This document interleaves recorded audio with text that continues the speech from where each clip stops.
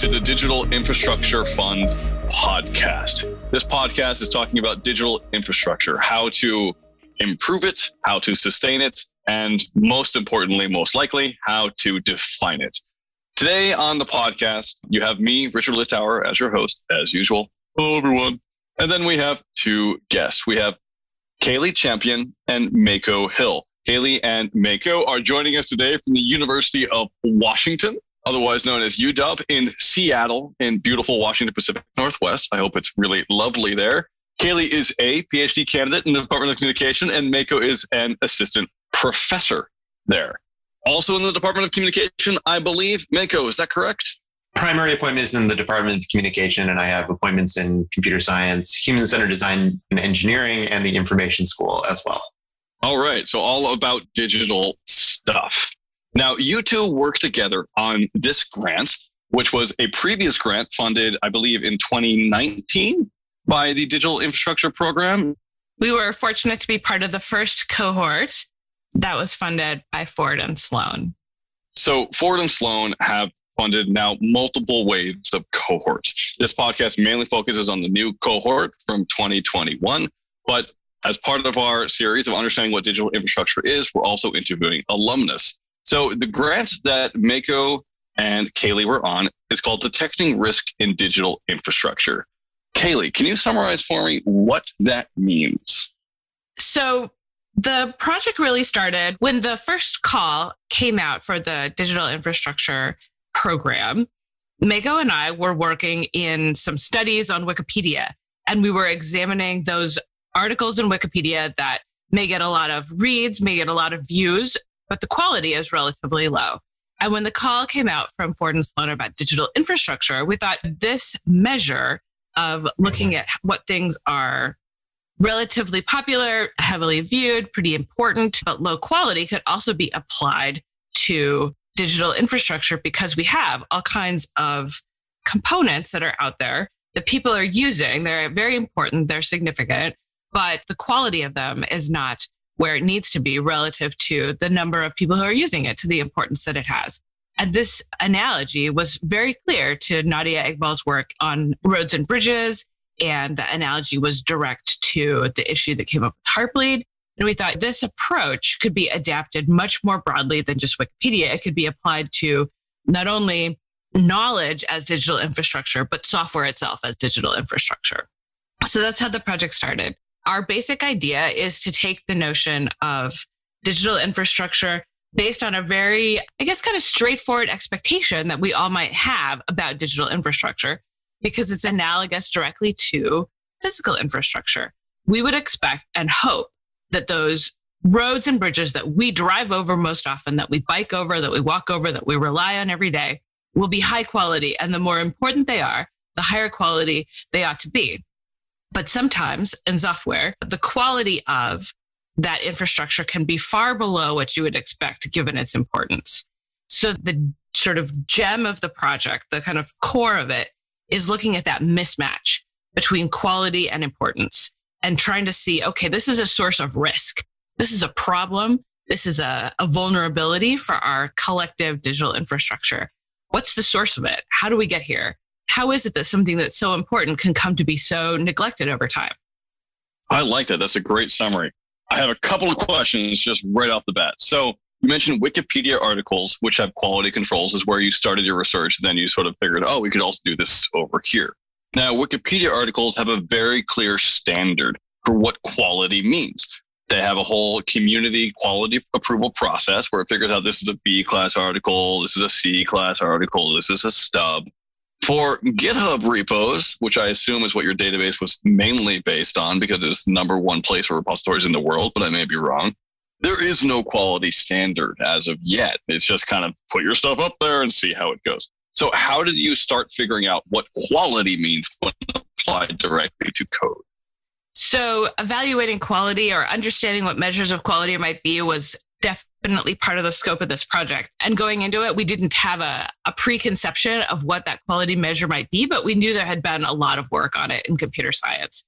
So the first part of the project was really trying to understand what those measures are and what they might be and how we might apply them. So part of what we did for this grant was to evaluate those quality measures. And I'll tell you, measuring quality in software is much harder than measuring quality in Wikipedia articles, at least in terms of, say, scientific consensus or analytic consensus about what those measures might be. Lots of folks have ideas about what quality might look like in software. And unfortunately, despite a lot of work over several decades now, there's a lot of conflicting results in the scientific record about software quality. There's some consensus, there's some agreement, but a lot of disagreement. And in particular, measures that are applied that might give you quality in kind of one dimension, like reliability, might give you low quality in another dimension, like flexibility. So there's these constant trade-offs that developers need to make. And so we tried to look in our project at something that would kind of abstract away some of those considerations and just say, okay, so there's many ways, many paths to quality. There's a lot of ways you can get software that is reliable, easy to maintain, runs great for people, does everything it needs to do. There's a lot of ways to get there. And actually looking down into the code repo is not the approach that we took.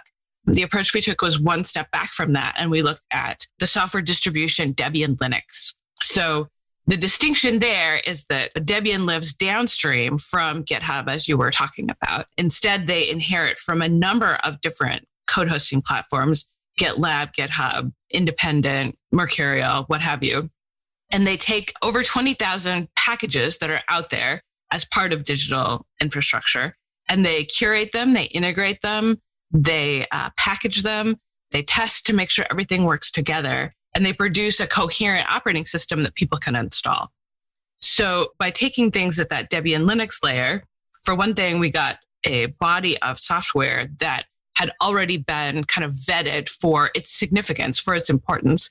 We got the advantage of tackling kind of a coherent body of effort where there's a single community that's prioritizing across all of those products so that we could apply our analytical tools across this body of work in a way that was consistent and reliable sort of across that whole span, if that makes sense. So that's our focus. It was on the Debian Linux distribution. But I'll tell you, I didn't get away from the mining part of a project. When you do research against like GitHub, there's a lot of mining into the repository. When I did this project, the mining was into the bug files, which are stored in an MBox format. The mining was into all of the snapshot database that Debian maintains. And we got great help from the community on making sense of all this data. And we made great use of their public APIs and their public data. So we're really kind of indebted to the Debian Linux community in this regard. You know, there's more than 20 years of data with respect to how the Debian community has produced this kind of high quality integrated operating system. And that's what we were able to really take advantage of. Ultimately, the measure of quality that we used is how quickly bugs are resolved at varying priority levels within Debian. And so that's the quality measure that we took on, because we felt like, okay, however you get there to a package that can be maintained and used and put to the test out in the real world, when it comes down to solving issues, we can get a consistent measure across all of these different products. In the interest of showing our work, in terms of answering your question as you posed it about like quality and how you go about doing it, one of the two big deliverables from the grant in the end was systematic literature review of quality research and quality measurement research in particular in software engineering more generally. So because we had been working in Wikipedia where measuring quality was relatively easy, that we would be able to measure quality in software as well. And the first thing we did was to start to look at the existing literature within software engineering about how to measure quality. And what we found was that it's a big mess in some sense. And so there's actually a systematic literature review, which is currently under review, but there's a preprint of it, which is up and online. And on the archive, this ARXIV, we can, I don't know, maybe you can provide a link to it, but it is what's called a tertiary review. So not only have lots of people been studying software quality, lots of people have been doing reviews of software quality research. And this is an attempt to review all of the reviews of quality research over the last several decades. And it's sort of an attempt to synthesize that work and to also direct our work in terms of how we would go about measuring quality, but hopefully to inform other attempts to measure quality in software as well. I would love a link to that, which we will put in the show notes. Everyone, if you want to go onto the podcast website and find it there. Thank you so much. Quality is a very tough term. Trying to define quality, that's the art of motorcycle maintenance by Persig, is that it's just a whole thing that you can't really define. Is it quantitative? Is it qualitative? Etc. So maybe instead of focusing on your tertiary literature review, which is, I'm sure, amazing, and I want to go read it, and I will do so later, I want to focus on some of the outcomes of this work. So you looked at Debian, which Mako makes sense because you've been in the Debian community for over a decade now. So probably a lot of your experience there was very helpful. But you applied creative thinking, like you, Kaylea. You have an MA in creative thinking, which is super awesome. I want to get that degree. And what did you find out in terms of under and over production of code? What was the fancy term you used? Yeah, it's under production. So it's a little bit of an economic analogy. The idea that supply and demand are aligned in a market by price, except, hey, here we are in free Libre open source software. There's no price to align those forces. So supply and demand speaking to each other, you have under and over production as well as alignment. Underproduction is the case where goods are in high demand, but they're relatively low in supply. And in the case of software, we talk about them being low quality, despite that high importance. So our findings on underproduction in Debian, in the first place, we looked at over 21,000 packages across this 20-year history of Debian. And we found that of these packages, a substantial number are underproduced. They're at risk of failure due to neglect relative to their importance. So over 4,000 of those 22,000 approximately packages face this risk. And that's very widespread. In a distribution with a reputation for quality like Debian, I worry that this is the tip of the iceberg for digital infrastructure overall. But this finding was very concerning to us, and we've been eager to share these results in as many venues as possible. That is concerning. So in order to grapple with it in my head, the idea that there are many packages which are not well supported, which are low quality, which are being underproduced, I want to focus more on what that means. Now, I come from a background of early JavaScript node hacking, where the idea was you do a lot of Unixy modules that do one thing well and nothing else, sort of in and out. Those modules often don't have bugs because they may be well tested and they may just exist and do one thing well. So that would never show up in your quality report. Can you explain to me what happens with those sorts of packages that don't have high bug reports or don't have low bug reports? Are those accounted for? I'm trying to find the edge cases. Yeah, so handling packages that don't have very many bugs is one of the reasons why that this project had to make use of some kind of sophisticated statistical modeling techniques. Because yes, you might have one bug that hangs around for a very long time, or you might have very few bugs. The data could be scant, the data could be kind of irregular. So we used a method called Bayesian hierarchical survival analysis. And what that means is starting with the Bayesian piece, that means as you have more data or less data, you're able to adjust your estimate based on that in a kind of live and ongoing way. Hierarchical means that we took advantage of the fact that bugs live inside packages. So a bug within the same package might tell you something else about other bugs within that same package versus package to package within Debian. And survival analysis is a technique for looking at the fact that just like you would in like biostatistics or a kind of a more medical application, at any point in time, new bugs are coming in, bugs are getting fixed, things are open, things are closed. So if you're going to measure things based on how quickly bugs are resolved, which is our key measure here, you can't just throw away everything that hasn't been closed. You can't just throw away the stuff that has been open for a very long time or was open for a short time. You want to try to capture and keep as much of that data as possible. So that's why we use the sort of statistical modeling technique that we did, was to try to keep as much of that data and get as good of an estimate from the data as possible to put into our model. And bug data is tricky because of that. But it may be for your package that has very few bugs that our estimates would just not be as good, not be as tight for that. But for packages that have more bugs, we have a tighter estimate.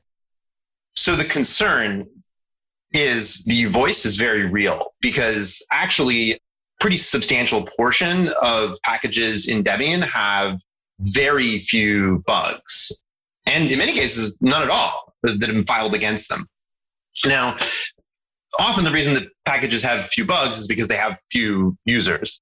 It's nice to imagine that every package without bugs is just bug free, but it may actually just be sort of ignored. But in some sense, that's exactly what this attempt to measure underproduction is trying to capture. By using Bayesian analysis, what we do is we say we have some idea of what the average bug time will be, but we're not very confident about that for any particular package. If there's lots and lots of data which suggests that bugs in this particular package happen to be filed and fixed very quickly, then we would say, okay, we're pretty confident that bugs are fixed pretty quickly here.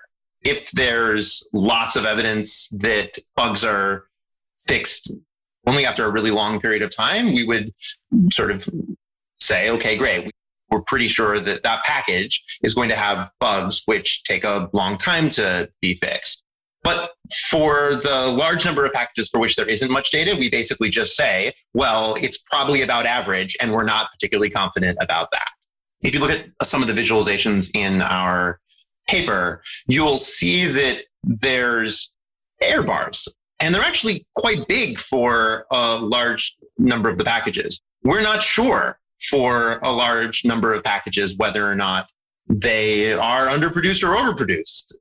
And often that's a function of the fact that there's just not that much data for those packages. So I think that to some extent, that result speaks to a way in which our results are limited or maybe even understated, because there are lots of packages that we have not deemed relatively underproduced, only because we don't have enough information to convince us that the bugs are taking a long time to be fixed because there just haven't been that many bugs. Again, that makes sense to me. I really like this research. I think it's very interesting in terms of what it says around packages as a whole in software development. I have some broader questions. So one of them is that under and overproduction seem to me to be prescriptive terms that are saying that there's some sort of moral value for what the amount of production ought to be for given packages. I assume that's not what you're intending to say here, just saying underproduce in relation to other packages, given all the information you have, which is what Bayesian meant. Am I right there in that assumption that my assumption is wrong? You're correct that what we're looking at is relative to other packages within that body. So within that body of software packages in Debian Linux, the relative overproduction is really just a measure inside of that community. But I will say that it's not so much a prescriptive term from the outside as our method, our technique is to try to examine what might that optimum relationship be. And the method, as we elaborated in the paper, we took the method of just rank ordering the best with the best. So the most important with the highest quality and just step on down the line, kind of rank order fashion. But different communities might have a different way of ordering those things, and they might have different priorities. They might say that, the top thing should be 10 times better, or this particular core should be, have this different relationship between importance and quality. And within the method of underproduction analysis that we kind of elaborate in our paper, that's included. So we specified a rank ordering of best to best and worst to worst, or highest to highest, lowest to lowest. But what that exact relationship should be is something that communities, I think, can discuss and explore for themselves in addition within this framework. Our approach involves sort of starting out with a baseline. And in this case, the baseline is asking people to say, imagine if I could rank every package in Debian in terms of how important it was. And imagine I could rank every package in Debian in terms of how high quality it was.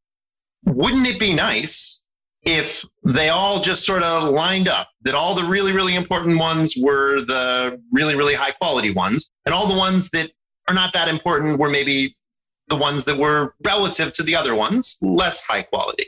Now, you might not think that that's a thing that we would want, in which case, yeah, we're making a normative statement that you might disagree with. Now, I think the bigger question is disagreements about how you're going to go about measuring things in terms of importance and how you're going to go about measuring things in terms of quality. And I think that the basic approach that we've described is something which is flexible. You can sort of pick and choose your measures of quality. If you don't agree with our measure of quality, which relies on bug fixing, you can use a different one. If you don't agree with our measure of importance, which is based on installations as reported by an opt-in survey of Debian users, you can also use a different one. And I think that Kaylea and I could think of actually a number of other important and valid measures of quality and important and valid other measures of importance. Important measure of importance. Important point. I would love to explore other approaches to this. So, for example, there are some measures of package importance based on dependencies in relation to other pieces of software within the distribution. It would be very easy to think about sort of just slotting that in and seeing how it would work and how the results might be different. I think that what you shouldn't walk away from our work or our paper with is like, great, they've made the report of all of the, overproduced or underproduced packages. And that's the truth given to us. It's been peer reviewed. It's a true fact. This is a general approach that can be used to identify relative underproduction given a set of assumptions and a set of values. And I think that we're more interested in this as a general technique for identifying underproduction using a range of different measures. And hopefully future work by ourselves and by others can help to expand on this and to see how, for example, different measures of quality or different measures of importance lead to different conclusions about what software is at risk. So that is really exciting. I am excited to see where that future work goes. One of the main areas of future work I would like to see happen following this sort of work is that bugs obviously don't just exist inside packages. They exist on an infrastructural ecosystem level. And how do you figure out what quality means on an ecosystem level or what an acceptable amount of turnover is for code? At what point does code just become legacy and it's okay that it dies and it isn't worked on anymore? Those are really interesting questions that I'm not sure you could answer with the work that you've done, but which your work is a really good starting point. It's a good leaping off point for answering those wider questions. So you had this grant from Sloan and Ford, part of the Digital Infrastructure Fund. You did this work. Where did you take it afterwards? You said you have a tertiary article that's out there. You have another paper that's currently in peer review. If I was right in hearing that, where else has it gone? Where are you expecting to take it? And what are you working on now to see how you can grow this body of research into something larger? So there's two main papers that are outcomes of this grant. The underproduction paper that was published with the IEEE, as well as the under review tertiary literature review. We've been fortunate to present this work all along as it's been evolving. I was counting up like 6 or 7 different venues now that we've had a chance to speak to practitioners as well as to scientists about our findings. And staying kind of accountable to the community as the work has evolved has been both challenging and very rewarding, I would say. As part of presenting this in various community venues, we've had people approach us who were interested in using the basic technique that we'd sort of developed in Debian in different contexts, including ones that are upstream in the sense that they're not just sort of packages, they're the original source. So for example, just several weeks ago, Kaylea gave a presentation of this work at the Debian conference. And in our group's IRC channel, a person from the Drupal project showed up who was interested in applying this basic technique, but to things within the Drupal ecosystem. So I don't know where that one's going, but there's a bunch of different options like that. I don't know.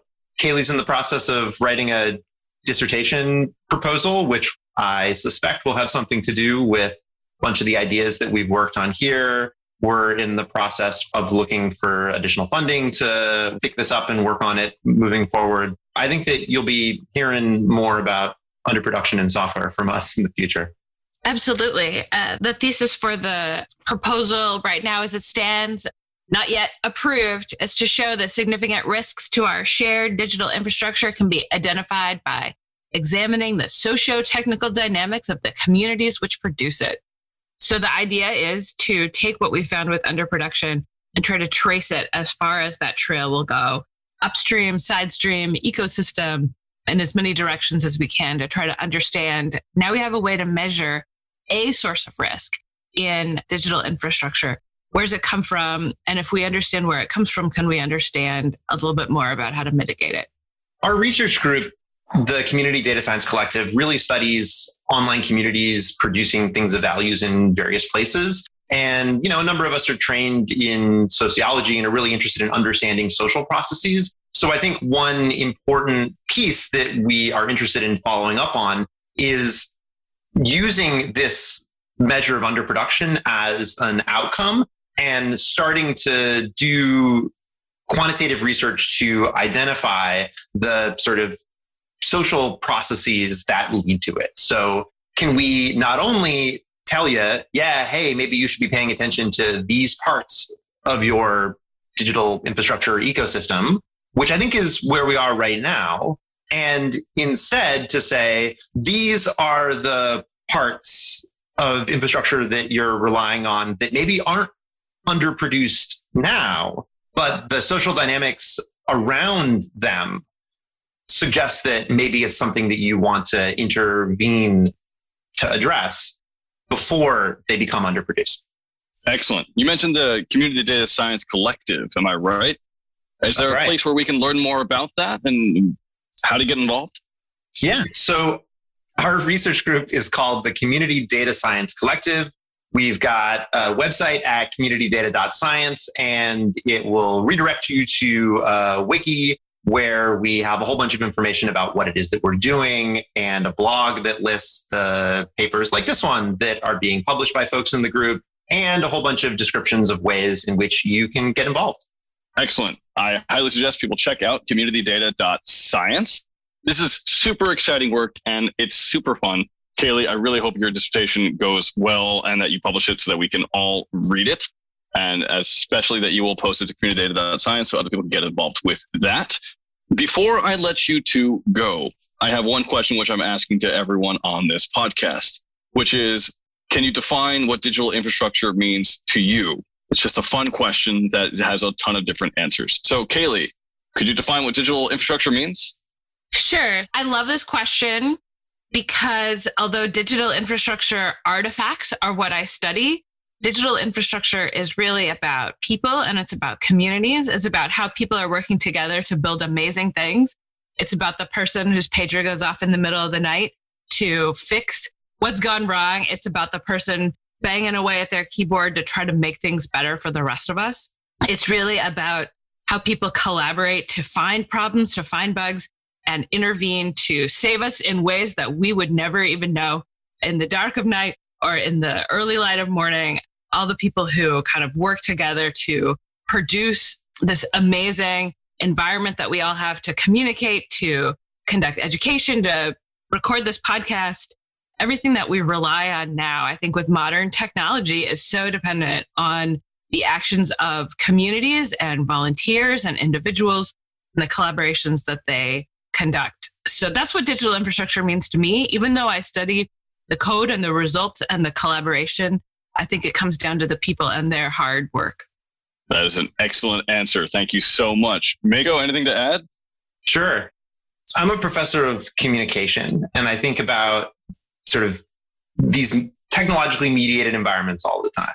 And for me, I'm just struck by, maybe this is something that I felt for a long time. I feel like now in the last year and a half, sort of pandemic style, maybe other people can sympathize with me a little bit more.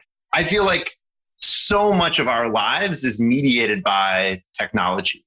So much of our work lives, our personal lives, our social lives are mediated by all of these pieces of technology that are built by people and which sort of frame and determine who we can talk to, when we can talk to them, how we can talk to them. And they have so much power over our experience of the world, to the extent that our experience of the world is being mediated by these technologies. And so I think that all that stuff, and I agree with Kaylea, it involves the people, but it also involves the stuff.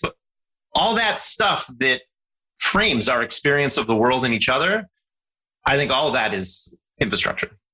Love it. Thank you so much. Kaylea, Mako, it's been a pleasure to have you on this podcast, a pleasure to learn about the work that you're doing. For listeners who would like to learn more, besides going to communitydata.science, where can they find you two on the internet? Kaylea, do you have a Twitter account, etc.? I do. I am at Kaylea Champion on Twitter. We're at ComDataSci on Twitter. And we are on the Fediverse at Community Data on social.coop.